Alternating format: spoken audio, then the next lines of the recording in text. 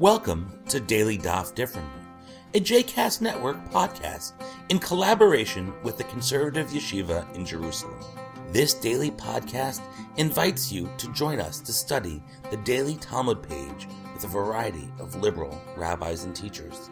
For more information about the Conservative Yeshiva, please visit conservativeyeshiva.org. For more information about the other JCast Network podcasts and blogs, please visit jcastnetwork.org.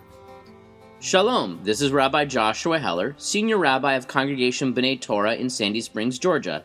Today we're studying Tractate Ta'anit, Yud Aleph, Aleph, and Bet, 11a and b. The tractate talks about fasting, with a special focus on fasting when there's a need for rain.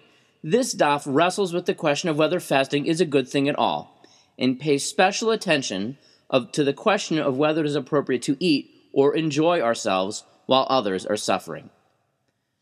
Those of us of a certain generation may remember being told, "Clean your plates. After all, people are starving in Africa." Back then, I noted, snidely, that my eating more or less would do nothing to fill stomachs thousands of miles away. Now, of course, I realize that there is a more subtle point, that we have an obligation to cultivate an appreciation of the suffering or the hunger of others, even if we ourselves are in the midst of plenty. Promoters of the Clean Plate Club would suggest that the best way to reflect this appreciation is to eat, to not waste any food. Our tractate suggests that the opposite is true, that perhaps there's something unseemly or inappropriate about eating while others starve. Now, this discussion actually started on the previous daf. There was a braita that taught that if someone accidentally ate or drank on a fast day, they should not appear to the public as if they are doing so. And the example that is given is that of Jacob's sons.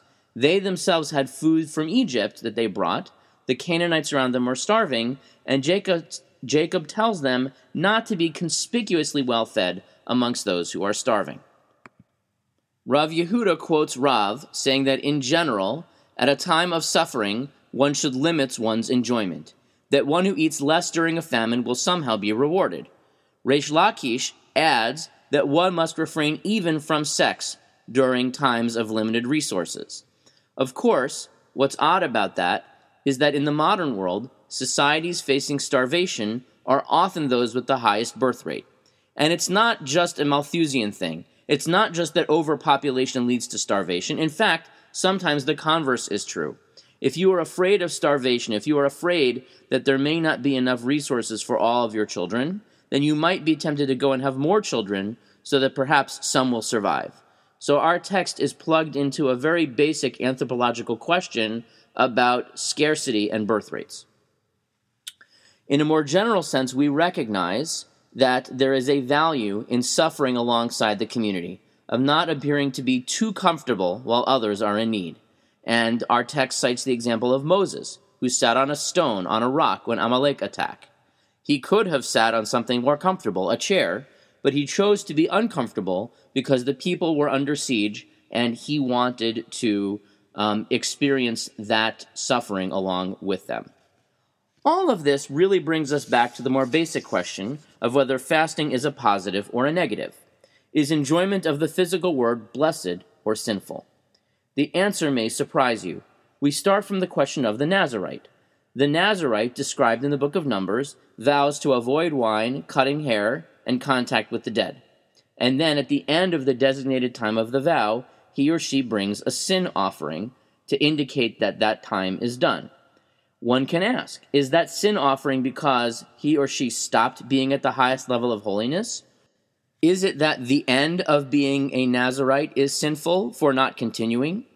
Or alternatively, is the offense, in fact, entering the Nazirite condition to begin with, denying himself something, namely wine, that God wanted him to enjoy?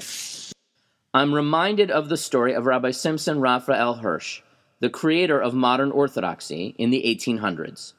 He, one year, went on vacation to the Alps, and another rabbi questioned him, "How can you go on vacation? How can you stop studying Torah and serving the community for even a moment?" And he is reported to have said, "When I die, God might just say to me, I took the time to create such beautiful Alps. Why did you not go see them?"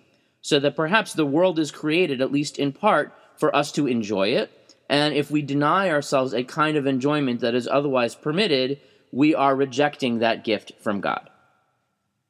Of course, there is another factor to consider in determining whether a fast is a good thing or a bad thing. Rav Sheshet says that if a student fasts, a dog should eat his meal.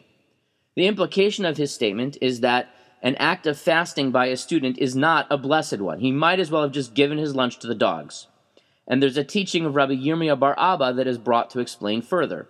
If he is fasting, then he lessens his ability to do heaven's work.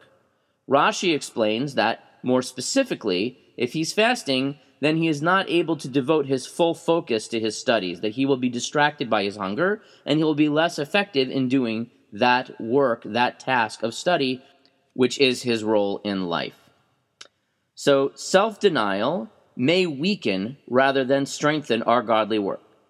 Fasting isn't all it's cracked up to be when it takes away from our ability to serve God more fully in other ways. Kind of an odd thing to say in a tractate that focuses on fasting. For more about the positives and negatives of fasting, you can see a wonderful book by my teacher, Rabbi Eliezer Diamond, called Holy Men and Hunger Artists. Our daf continues by taking up the question of fasting for part of a day. We will look at that question tomorrow. I hope you've enjoyed today's episode of Daily Daf Differently, and that you'll join us again tomorrow for a new page. The music at the open and close of this episode is Ufros from the Epichorus album One Bead, available on Bandcamp, iTunes, and Spotify.